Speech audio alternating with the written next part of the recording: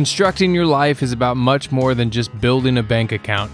Each week, join real estate entrepreneur and mindset coach Austin Linney as he interviews guests who are constructing their dream lives and impacting the world around them on a daily basis.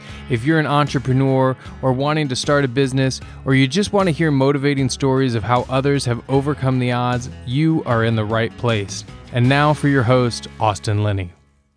Hey guys, welcome. Austin Linney here with your Friday rant outside the new RV.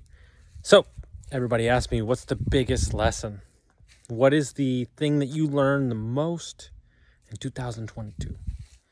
It's not what you think it is. That you're not in business, you're in the people business. I'm going to say it again. You're not in business, you're in the people business. Everybody asks, are you running a marketing company? Do you have a real estate firm? Are you a private equity firm? Are you a wholesaler? You're none of those things. None of those things.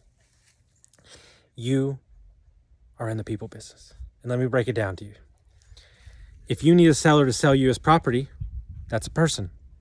If you need an employee to do their job so you can grow your business, that's a person. Everything that you do, no matter how much we put technology in, until something changes, there's a person that has to make that final decision.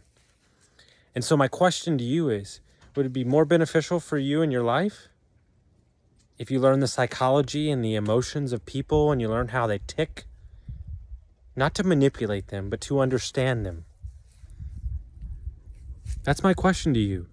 We read all the books about marketing, sales, all this stuff, blah, blah, blah, blah, blah. Real estate, wholesaling, multifamily, everything. But we never focus on the human.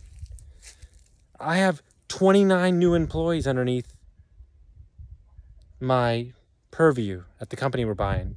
Do you know how much we talk about HVAC and plumbing and electric? Zero.